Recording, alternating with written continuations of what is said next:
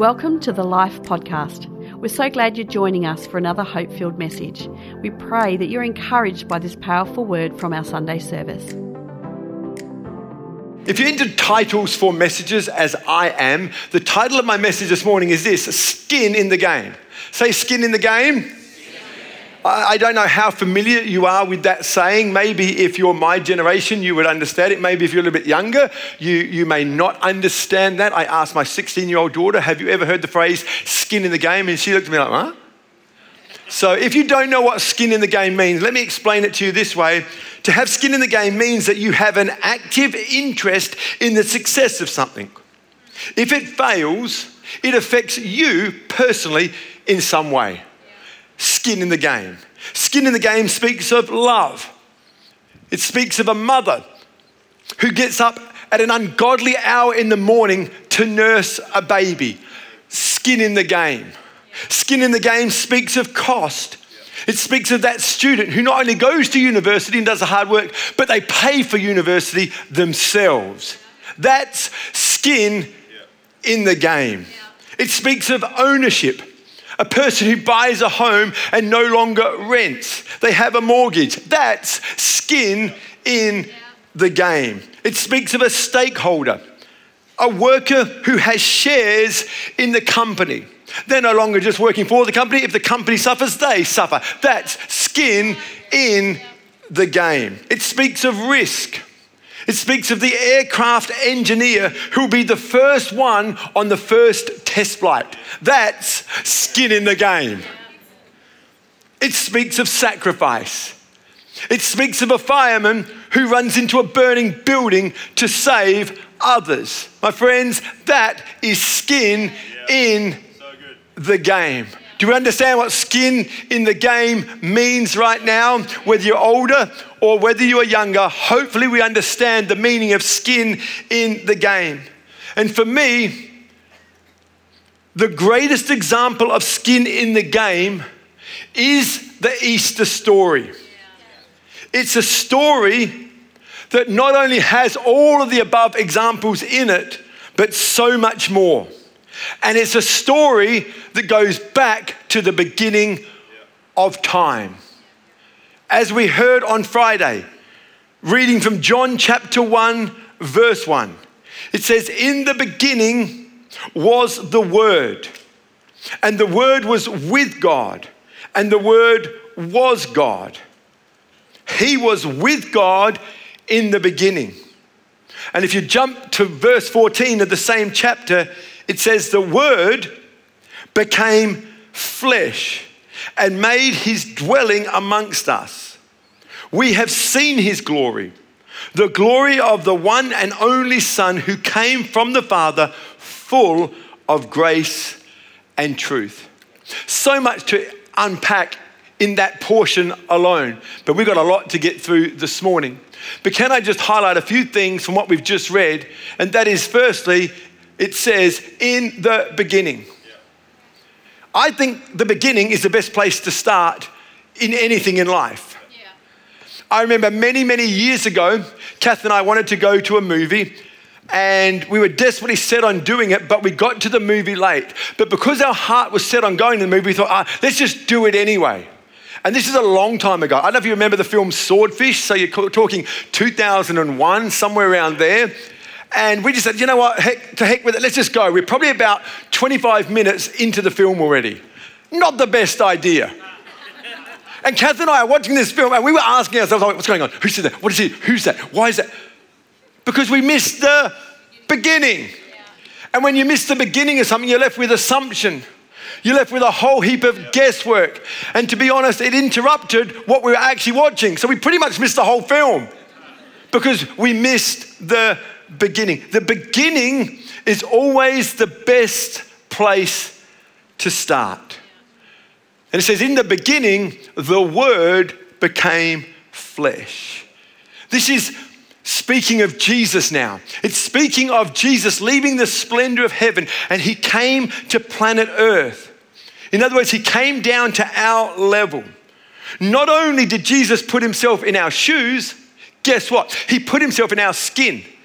He took on humanity.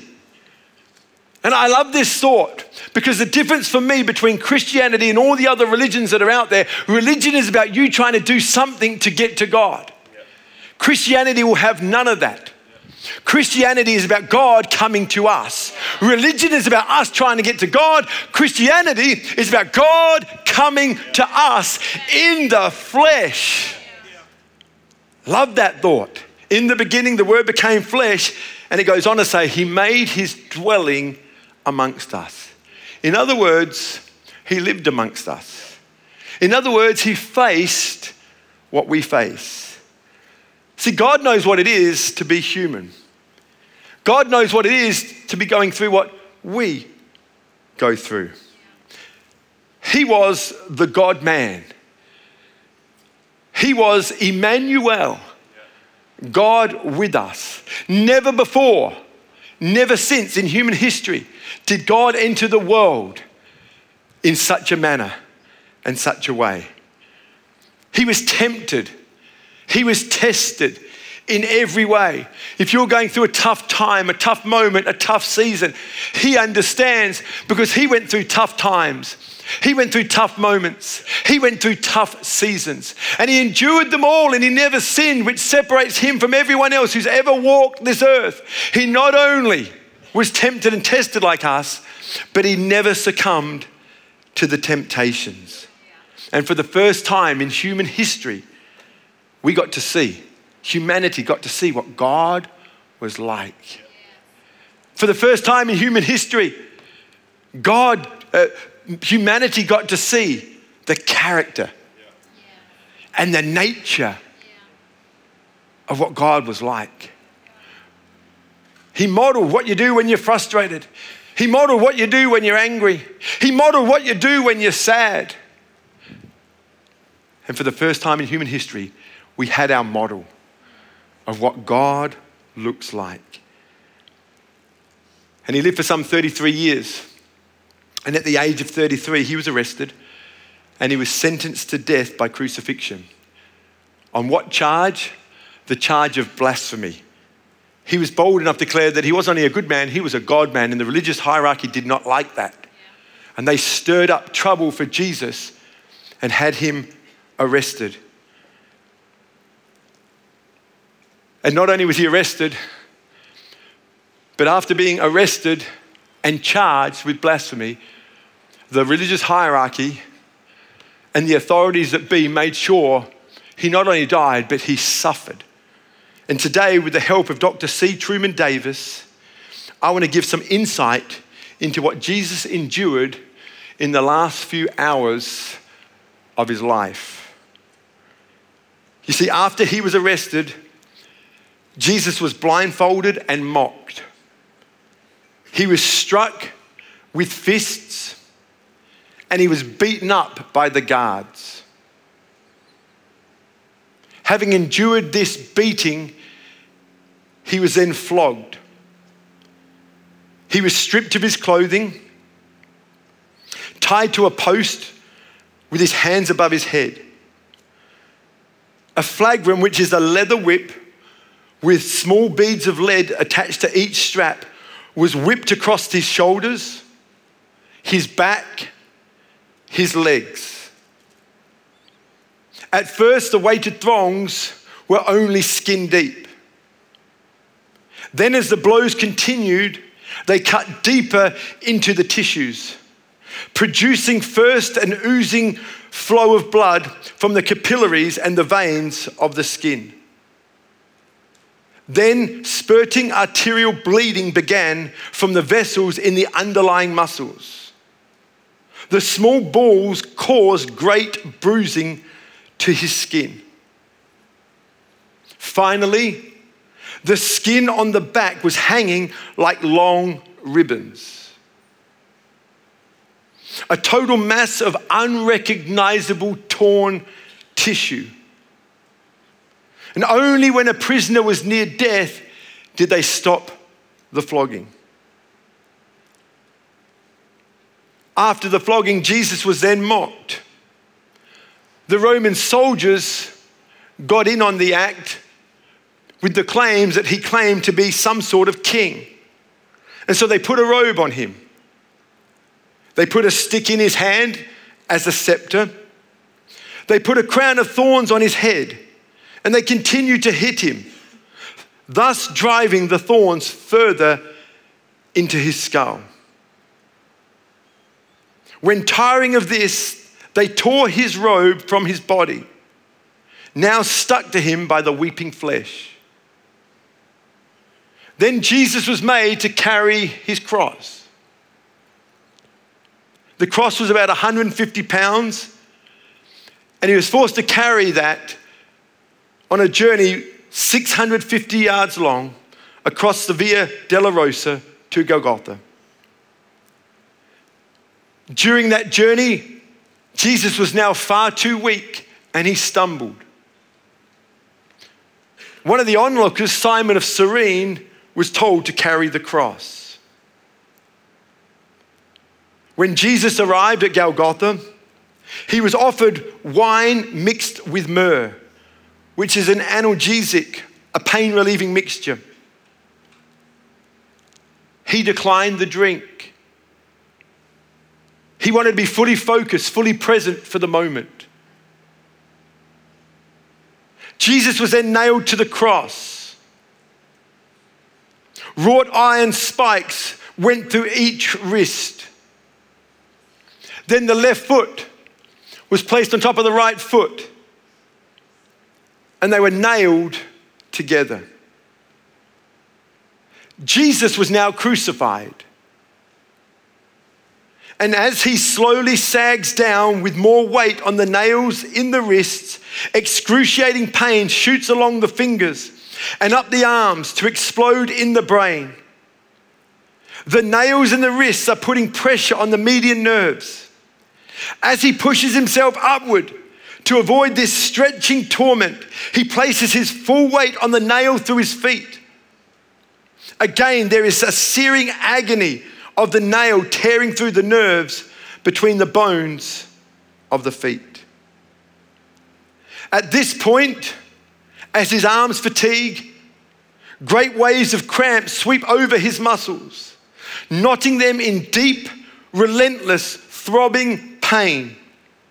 With these cramps come the inability to push himself upward.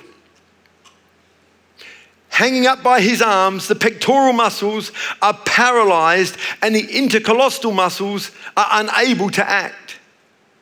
Air can be drawn into the lungs, but he cannot exhale. Jesus fights to raise himself in order to get even one short breath.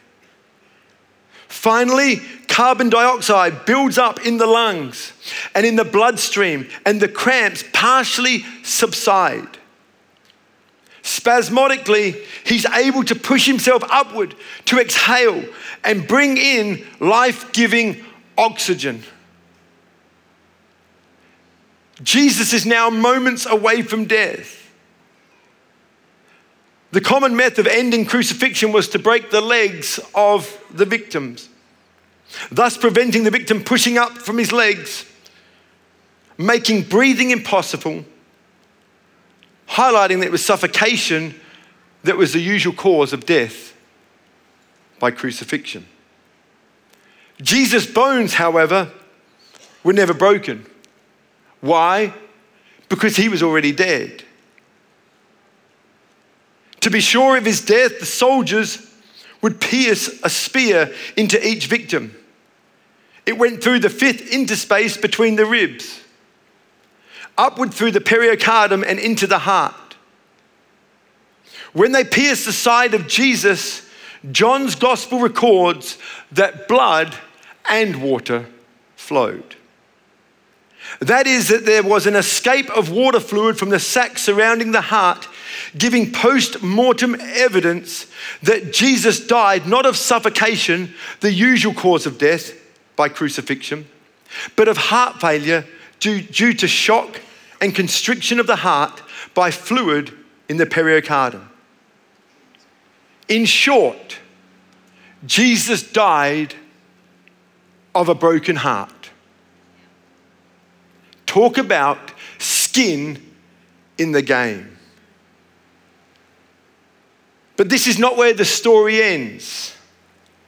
3 days later, Jesus rose from the dead, which was a surprise to everyone, including the disciples themselves. And in Luke's gospel, it records 2 such disciples having a conversation post-resurrection on the road to Emmaus.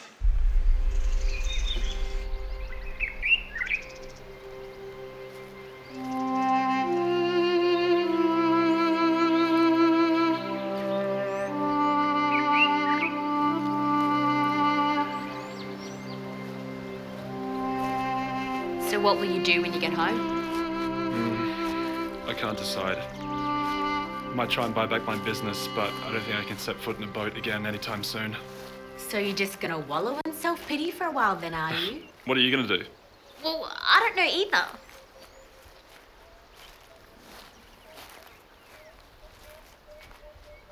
Do you want to talk about it?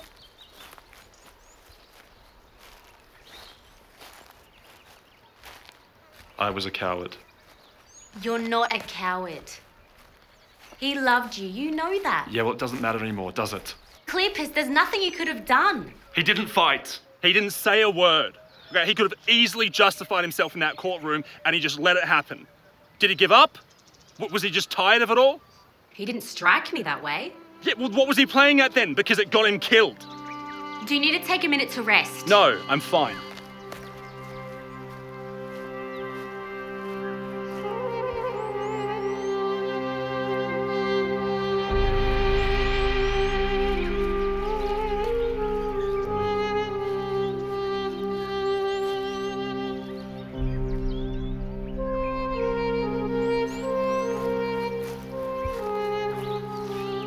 Afternoon, friends.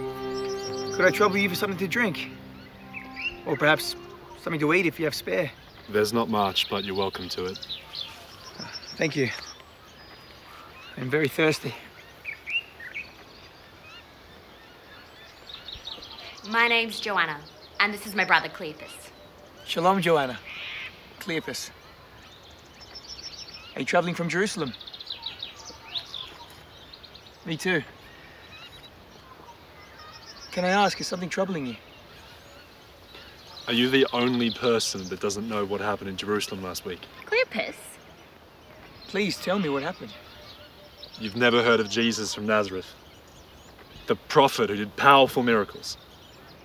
He was an amazing teacher. No one taught the scriptures like he did, with authority and true understanding. He sounds very impressive. But he wasn't. I mean, he was, but he didn't try to be. He just had this way about him. It was the way that he looked into your eyes. Yeah, the way he looked at you. And he sort of hugged you in a way that only a brother or a father could. What happened to him? The priests handed him over to Rome to be condemned to death. And they crucified him for claiming to be God. That is quite the claim. Sorry to hear it. We'd really hoped that he was the Messiah, to come and rescue Israel. And this all happened 3 days ago. Some women from our group of his followers were at his tomb earlier this morning, and they said that his body was missing and that angels told them that he was alive. 2 more of our friends went there to see, and sure enough, his body was gone. It was just as the women had said. Do you think it could be true what the women said? I don't know, maybe. He was known for doing crazy things. It's so hard to believe what the prophets wrote in the scriptures. That a Messiah would have to suffer the things you mentioned before entering his glory. Take Isaiah, for example. He was wounded for our transgressions, bruised for our iniquities. He was oppressed and he was afflicted, yet he opened not his mouth. And because of his experience, my righteous servant will make it possible for many to be counted as righteous, for he will bear all their sins. Now, you mentioned something to eat. Was there some bread? We didn't. Sure. Thank you.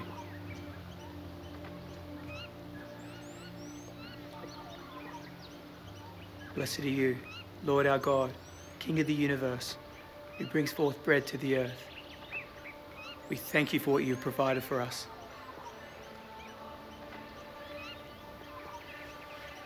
Jesus. Cleopas.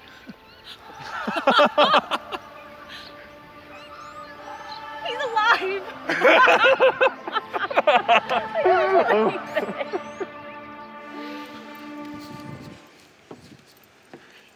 You know, as strange as the resurrection story may sound, there's a lot of evidence to prove that the resurrection story is indeed true.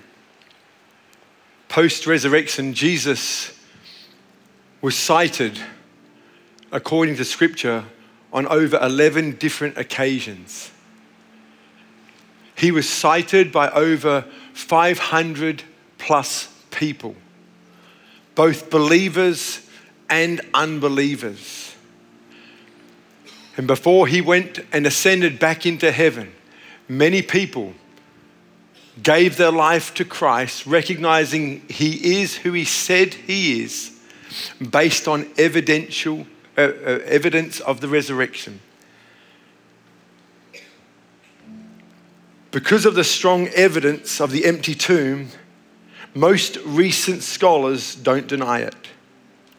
John Singleton Copley, he's one who's recognized as one of the greatest legal minds in British history, says, "I know pretty well what evidence is, and I tell you such evidence as that for the resurrection has never been broken down yet." Lord Caldecott, Chief Justice of England, says, he observed that an overwhelming case for the resurrection could be made merely as a matter of strict evidence, and that his resurrection has led me, as often as I have tried to examine the evidence, to believe it is as a fact beyond dispute. And D.H. Darland said this: "It is extremely difficult to object to the empty tomb on historical grounds. Those who deny it do so on the basis of theological and philosophical assumptions." I don't have time to go into all the evidence, but there's so much evidence for the resurrection, as I've already mentioned. So much proof that the resurrection actually happened. But my question this morning is this: what does the resurrection prove? What does the suffering and the resurrection of Jesus Christ mean for us? Here's a few thoughts for us this morning. The first one is simply this: that it's his skin for our sin. You see, the reason Jesus came is because he loves us and he wants to be with us. Do you know, our son Mitch is getting married at the end of this month on the 28th of April, and we're going to spend a lot of money to fly to a part of the world we do not live so that we can be with him. Do you know there are a lot of people around the world getting married and I don't even think about going to their wedding? But the reason I want to go and be with Mitch is because I love him. And I wouldn't miss that day for the world.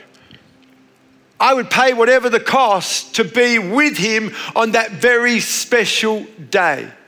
Why? Because I love him to bits. He'll always be Mitchy Titch to me.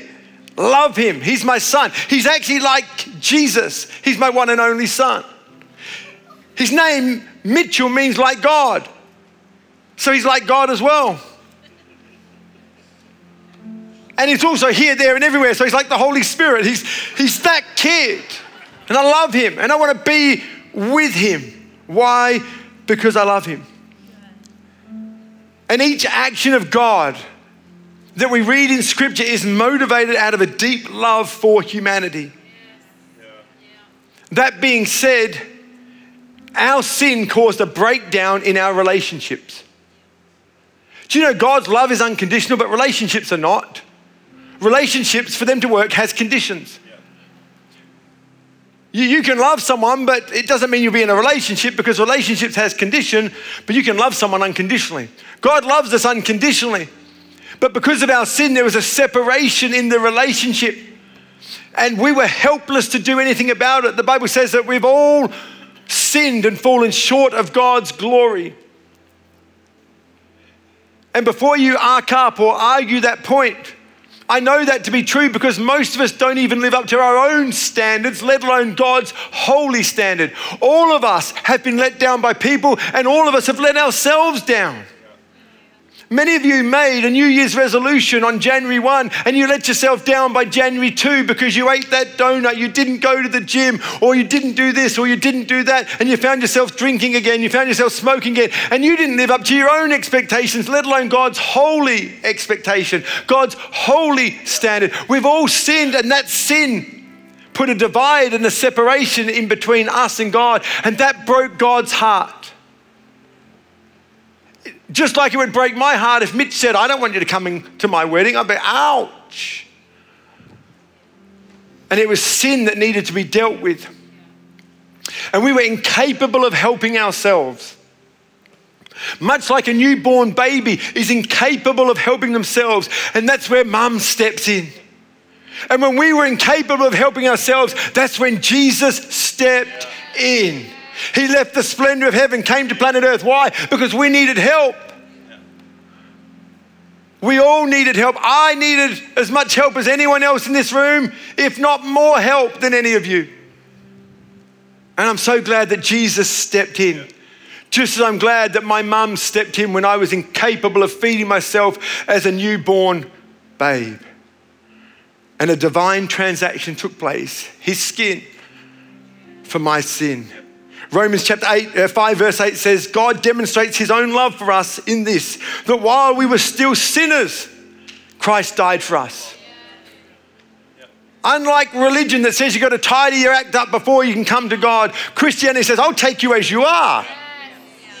So good. I'm madly and passionately in love with you, and I'll just take you as you are. One of the greatest examples of that is what took place on the day Jesus was on the cross. Because Jesus was not crucified alone. He had two people, one to his right and one to his left that he was crucified with. And one of the thieves next to him mocked him and said, save us. Get us down from here. But one of them looked at Jesus, said, forgive me. Accept me. He recognized that Jesus was no ordinary man, and he surrendered his life to Jesus. This man on the cross didn't have any time to go to church, didn't have time to get baptized, didn't have time to get his life right, didn't have time to go and confess his sins. He didn't have time to go and make the apologies that were needed.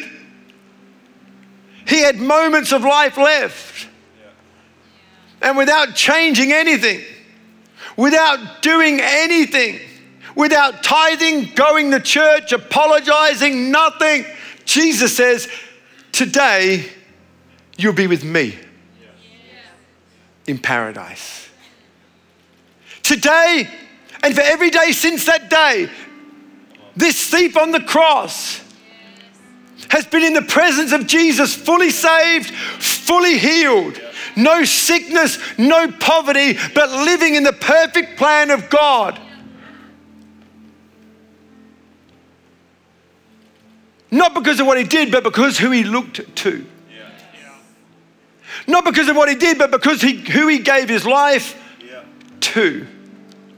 Christianity is not about rules and regulations. It's about a relationship with a person, and that person has a name, and his name is Jesus. And Jesus left the splendor of heaven, came to planet Earth, laid down his life because he's madly and passionately in love with you and you and you and you and you, all of us, all of humanity for all time. The other thief could have accepted the same offer, but his pride wouldn't allow it. The first thing we see from this thought today is that it was his skin for our sin. Secondly, his skin for peace within. When Jesus died, the disciples were deeply upset. Do you know why? Because it wasn't part of their plan. When Jesus rose again, the religious people were upset. Do you know why? Because it wasn't part of their plan. But it was all part of God's plan. The plan of Jesus coming was to die. Jesus came to die. Jesus came to lay down his life as a ransom for many, and that many includes us here today. He was in complete control. Proverbs 16 verse 33 says, we may make our plans, but God has the last word. Come on. All you Enneagram 1s out there, all you got to have your ducks in a row people out there, all you who just must have it your way out there, know this, that God has the last word. You see, all of life's major decisions are out of our control. The day we were born and where we were born, out of our control. Who our parents were, out of our control. The color of our skin, Crystal, out of our control. Your talents and your gifts, out of our control. I mentioned Mitchell being in New Zealand, about to get married. When Mitch was born, he was born without fingers on his left hand, out of our control. You can't change the past, you can't predict the future. No matter how much you try, you can't slow down time, you can't speed it up. You can't make people understand you. You can't make people love you. Believe me, I've tried. You can't stop loved ones dying. And this lack of control is what causes stress. And if we were to get honest with ourselves this morning, I think we could all agree on one thing. We're all control freaks. But that's okay. But the trouble is, stress is the result of trying to control the uncontrollable. And the only thing we can control is our response. God, on the other hand, is in complete control.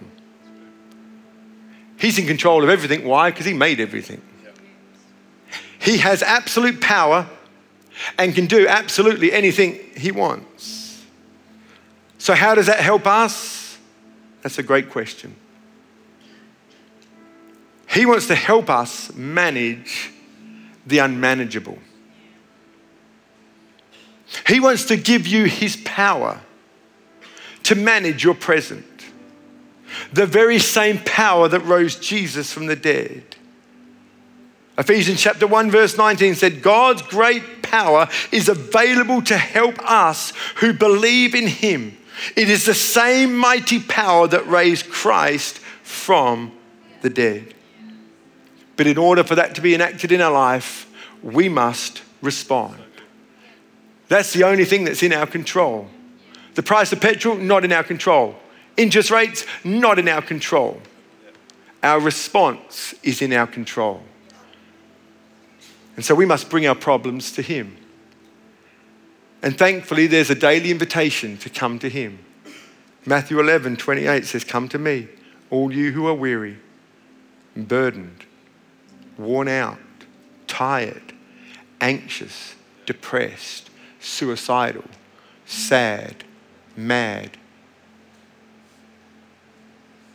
Come to me. I'll give you rest. It's easy to come to him when you know he's in control. This is the good news of Resurrection Sunday. Which brings me to my third and final point, and that is that it's his skin for our win. See, Jesus spoke about his resurrection before it happened. Mark chapter 8, verse 31, Jesus said, I came to earth to die on the cross for the sins of people. And then I'm going to be raised back 3 days later. He told the world he would come. He told the world he would die. He told the world he would be raised again on the third day. And on that third day, he showed himself and proved he is who he said he always was. Anyone can make claims, but to back it up with the evidence, thus proving he is who he said he is. See, God always makes good on his promises. Yeah. The Old Testament is filled with promises about this coming Messiah. Where he'd be born, how he would live, the fact that he would die and suffer for many. And they all came to pass, even down to the smallest detail. Do you know the rooster crowing when Peter denied Jesus was prophesied and written in the scriptures many years before that? When Jesus hung on the cross and they cast lots for his clothing, that was prophesied about hundreds of years before. See, God's interested in the detail. He's interested in your life and all of its intricacies. When they went to break Jesus' bones of his legs, but they didn't because he was already dead, they didn't need to break the bones, thus fulfilling scripture. Because not one bone would be broken in his body. God is into the detail. Yeah. Numbers 23 verse 19 said, God isn't like people. He doesn't change his mind. When he says something, he does it. And when he makes a promise, he keeps it. Yeah. Do you know there's over 7,000 promises in the Bible for you? And he will keep every one of them. If he did it then, the good news is he'll do it again. Yeah. He spoke about his death. Yeah. He spoke about his burial. Yeah. He spoke about his resurrection. Yeah. And it all came to pass. But he also spoke about a second coming. Yeah. So good. And if everything he said has come to pass, we have no reason not to believe that what he said about the future events will come.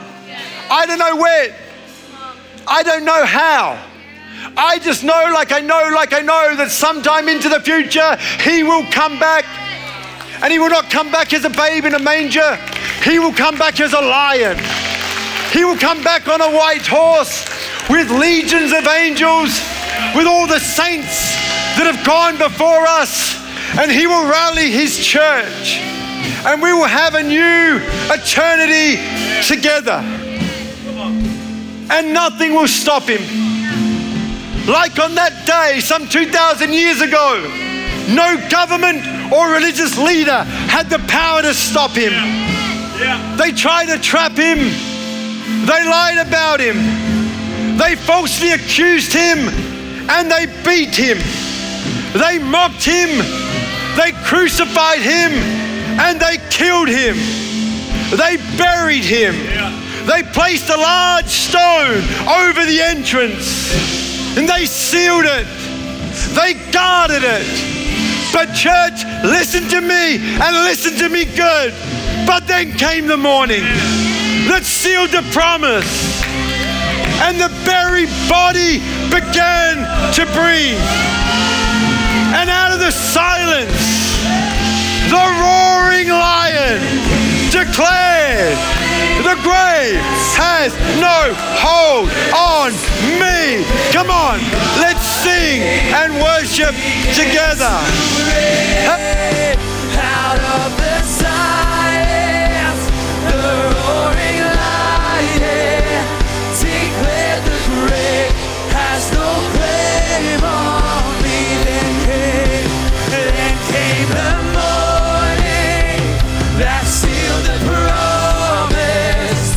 Your very body began to break out of the silence. The roaring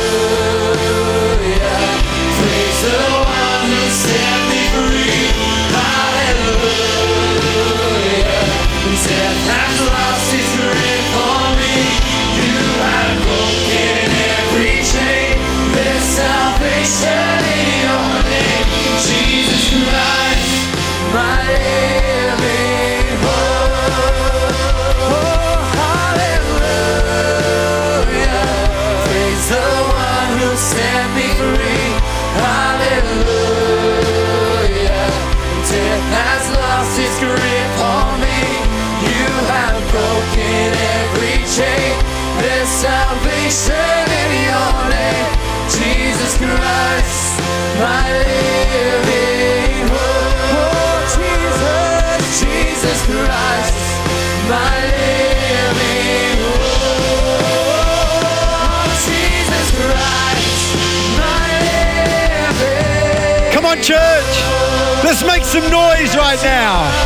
If you love Jesus, if you're grateful for all he's done, come on, let's lift our voice, clap our hands, praise King Jesus, who was, who is, and forever shall be, King of kings, Lord of lords, for all time and eternity. Amen. Amen. You know, Easter's not the death of Jesus. Easter is, in fact, the death of death itself. The resurrection of Jesus took away the sting of death. You ask most people what they're afraid of. They might say public speaking. They might say heights. They may say spiders. They may say the color yellow. Happens. Weird, I know. But all of those, for the most part, are a poor second to this one. Fear of death. And Jesus said, you need not fear death because I hold death in my hand. I defeated it once and for all, that you don't have to worry about what's going to happen to you when you die. He wants to give you that inner peace, that inner confidence, that for us to leave this earth, though missed by family members and friends, for the believer, for the one who has surrendered their life to Jesus and acknowledged him as Lord, it's to be with him in heaven. In actual fact, from heaven's perspective, when a Christian leaves heaven and goes to heaven, it's like a homecoming. And if you don't have that confidence, if you don't have that sense of conviction, that can change based on a decision you are prepared to make today or not. Because as I said before, the only thing that's really in our control is your response. And you know what? With all the good production, with the great music, you can't be manipulated into making a decision. We wouldn't want to insult you. But perhaps today, you just feel moved. You feel enlightened. You feel made aware of a decision that you need to make. And it would be amiss of me not to give that opportunity for you to respond right here, right now. Oh, you may be able to do it tomorrow, the next day, the next week. But the reality is, all of that's out of our control because we don't know if we've got tomorrow, next week, or next month. All we know is we've got right here, right now. And if you don't have the assurance of your future that I've discussed, that I've talked about, you've never committed your life to Christ, or maybe that relationship you once had with him has waned. Maybe there's been things that have got in the way of your relationship with him, and you find yourself like that prodigal son that Jesus spoke about in Luke chapter 15, and you find yourself away from him. Well, I want to encourage you to don't stay outside any longer. Be like the prodigal son and turn around and come home. May this be your homecoming right here, right now. And so as every eye is closed in this place, I'd count it an honor and a privilege to pray with those who are really willing and ready to respond to him today. And so if you've never responded to Jesus, you've never opened your life up to Him, you've never surrendered your life to Him, or like the prodigal son, you've walked away and want to come back home today, as every eye is closed in this place, can you just raise your hand very quickly? I'd love to know who you are. God bless you. I see your hand. Yeah. Any others right now? We're saying yes to Jesus. This is a special moment. This is a precious moment. We're not saying yes to this church. You're not saying yes to me. At the back there, God bless you. We're saying yes to Jesus. We're saying yes to Him as not only Savior, but as Lord of our lives. Are there others here today? We're saying yes to Jesus, or maybe just coming home today. It's fantastic. I appreciate those hands. Yeah, over the back there. Yeah, God bless you. That's awesome. To my right. Yeah, I see that hand. God bless you guys. That's fantastic. Any others today? Let's wait another moment or two. We're saying yes to Jesus. Just a moment. I'm going to ask you to repeat this prayer that I'm about to pray. And I'm going to ask if we as a church family could pray this prayer along with those who are praying it, either for the first time or coming back home today. And so you ready to pray? Let's do this with some passion. Let's do this with some volume in our voice today. Jesus, I thank you for loving me. I thank you for dying for my sins. I desire to know you more. I open my heart to you. I surrender to you. Forgive me of all of my sins. Show me your ways. Help me to live for you. In Jesus' name, amen. Amen, amen, amen. Come on, let's put our hands together for those responding. God bless you guys. So good. It's just awesome. Of course, what's a decision without a next step?